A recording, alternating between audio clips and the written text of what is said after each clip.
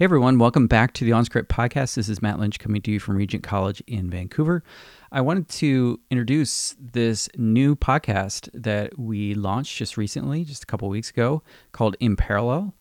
And this is the second episode we're going to feature on this OnScript feed from In Parallel. And it's the last one too. So from now on, you're going to have to go over to In Parallel and subscribe there and listen to future episodes.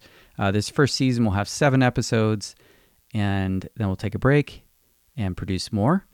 And this podcast is focused on the connections between biblical and contemporary poetry in a really different style and format than we normally do with our interview style episodes on OnScript and Biblical World.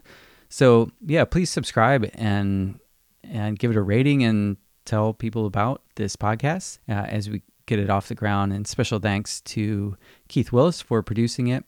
And of course to Brent Strawn, who writes and narrates this podcast. So we really hope you enjoy it.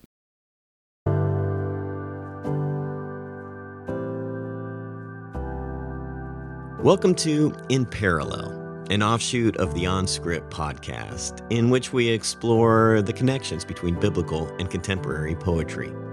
I'm your host, Brent Strawn. I'm a biblical scholar and theologian. I teach at Duke University, where I am professor of Old Testament and professor of law.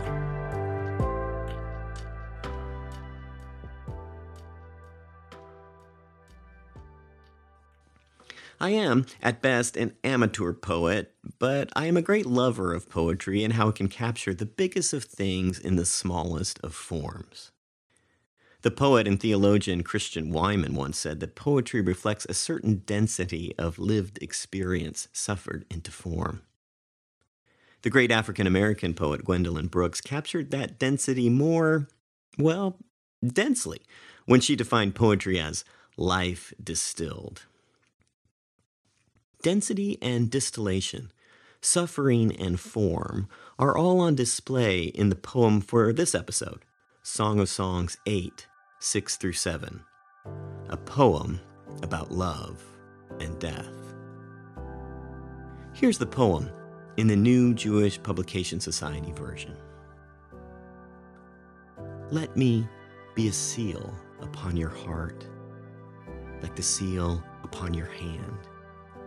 For love is fierce as death, passion is mighty as Sheol. Its darts are darts of fire, a blazing flame. Vast floods cannot quench love, nor rivers drown it. If a man offered all his wealth for love, he would be laughed to scorn. Now, if you know anything about the biblical composition called the Song of Songs, which is sometimes known as the Song of Solomon, you will not be surprised to hear that this brief passage from the last chapter in the book is about love. This biblical book is apparently an anthology or sequence of love poems between a woman and a man.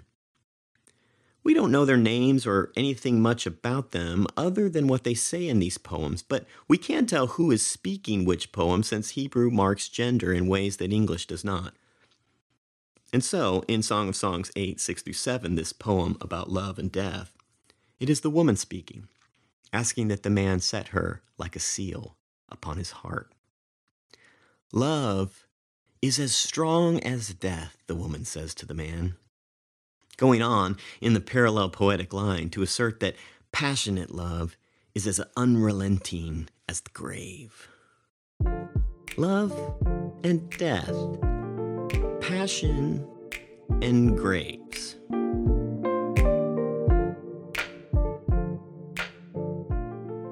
And I admit I have often found this connection puzzling. The Song of Songs, as a book, is quite clearly about love, very real, very passionate, even very erotic love, with all due poetic discretion, of course. But death? And love paired with death? Compared to death? In our context, it's far more common to associate love with something like, say, a red, red rose newly sprung in June, to quote Robert Burns. In fact, nowadays, we know that the fiercest statement of love that we might make, our wedding vows, last only until death do us part.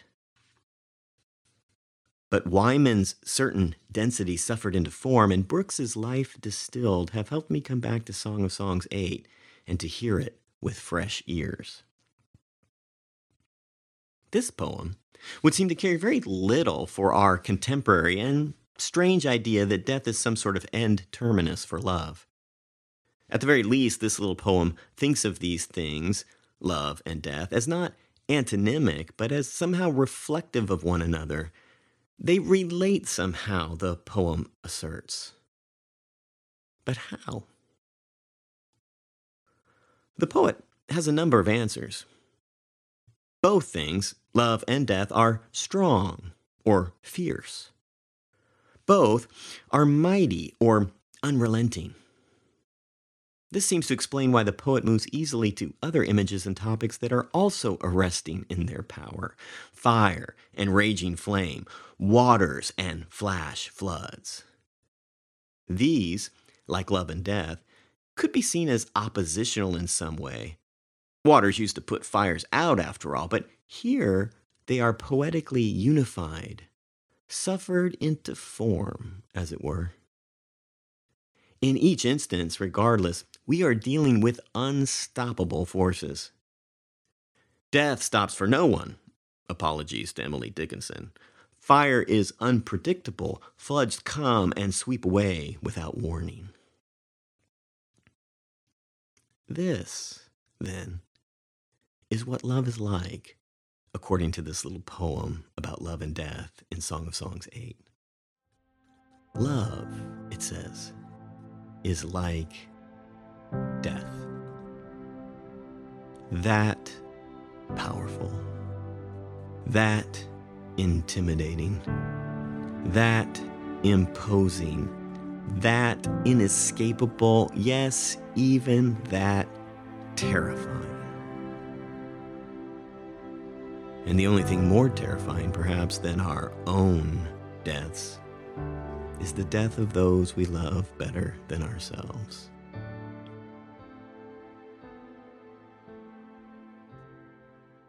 With all due respect, until death do us part hardly seems right, does it?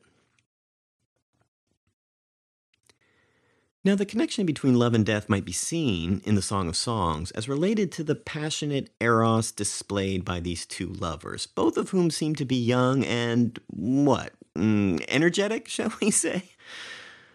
But despite the mention of the word passion in this little poem, a connection to eros needn't be the case. It is surely the elderly who grieve their deceased spouses of 50 or 60 plus years more than anyone else, so much so that they often die shortly thereafter. Only 2 weeks later, someone asks? Yes, we reply, he died of a broken heart. Song of Songs 8 would agree. That overwhelming power of love, fierce, passionate love for our most beloved, is hardly, if ever, a matter of libido. In fact, it is hardly solely a matter of romantic love at all. In The Signs, Sharon Olds has written her own short poem about love and death, applying their interconnection not to, say, her husband, but to the maternal love she feels for her son. In the poem, Olds' separation from her son, just a brief temporary one as he leaves for camp, is compared to dying. She watches with other parents as their children are loaded onto the camp bus, which is described in terms of death. Its windows are tinted black, so that the children are seen only as figures through a dark haze, like the dead, she says. But despite the tint and the haze, Olds can still pick out her son from the barest of clues: a tuft of hair, a curve of the chin, a thin, finny hand. That's my boy, she says. And the same is true for all of the other mothers, though maybe for them it is a child's finger or their nose. But even this process of parental identification of their beloved children is deathlike. As if, Olds writes, we had come to identify their bodies in the morgue. Finally, after an interminably long, drawn-out goodbye, the bus departs, though still in a deathly mode, with its exhaust reeking of the river Styx. And yet, even after it departs, passes on as it were, Olds claims she can identify this bus as easily as she could pick out her son within it. And even when the bus turns the corner and goes away off into the world, Olds says she would know this world anywhere as my son's world. I would love it anytime in his name. The deathly parting of mother and son, the mortal goodbye that Olds captures in her poem, meets its match in love. Fierce maternal love that is every bit its equal, even, if only for the duration of the poem, it's better, because this love, like Song of Songs 8, moves unpredictably like fire, and it's overwhelming like flood. It moves from a young boy's genetics to his bus, then to the traffic jam and the polluted city air, to ultimately the entire world named and marked now, primarily, or rather make that exclusively, by his mother's love for him. He is a seal set on her heart. Her heart will never feel or see or love the same way again. Shades of Song of Songs 8. Shades, too, perhaps, of a psalm like 139, whose poet asserts that even a bed made in Sheol, a term for the underworld or afterlife, also used in Song of Songs 8, even a bed made there, down in Sheol, is no place too far removed from God. Fierce and deathly love, that is, isn't only romantic or parental. It is equally also, evidently, divine. And so, in the end, despite how it may seem confusing, especially now, maybe that is why Song of Songs 8 offers this somewhat odd pairing of love and death, and not some other, like love and life. Maybe that is because life ends in death. But love is every bit as strong as that. As strong as death, stronger than life. And so, in the end, maybe this little poem about love and death in Song of Songs 8 is another way to say, or rather, maybe it is a better, more poetic way to say, where, O death, is thy sting? Because that sting is meant to match, been countered, antidoted, as it were, in love. And maybe that means that this little poem about love and death is also a better, more poetic way to say, but the greatest of these is love. That, however, is another topic. That is a poem for another time. Here again, then, is Song of Songs 8, 6 through 7, this time from the Common English Bible. Set me as a seal over your heart, as a seal upon your arm, for love is as strong as death, passionate love, unrelenting as the grave. Its darts are darts of fire, divine flame. Rushing waters can't quench love. Rivers can't wash it away. If someone gave all his estate in exchange for love, he would be laughed to utter shame. Thanks for listening. See you next time.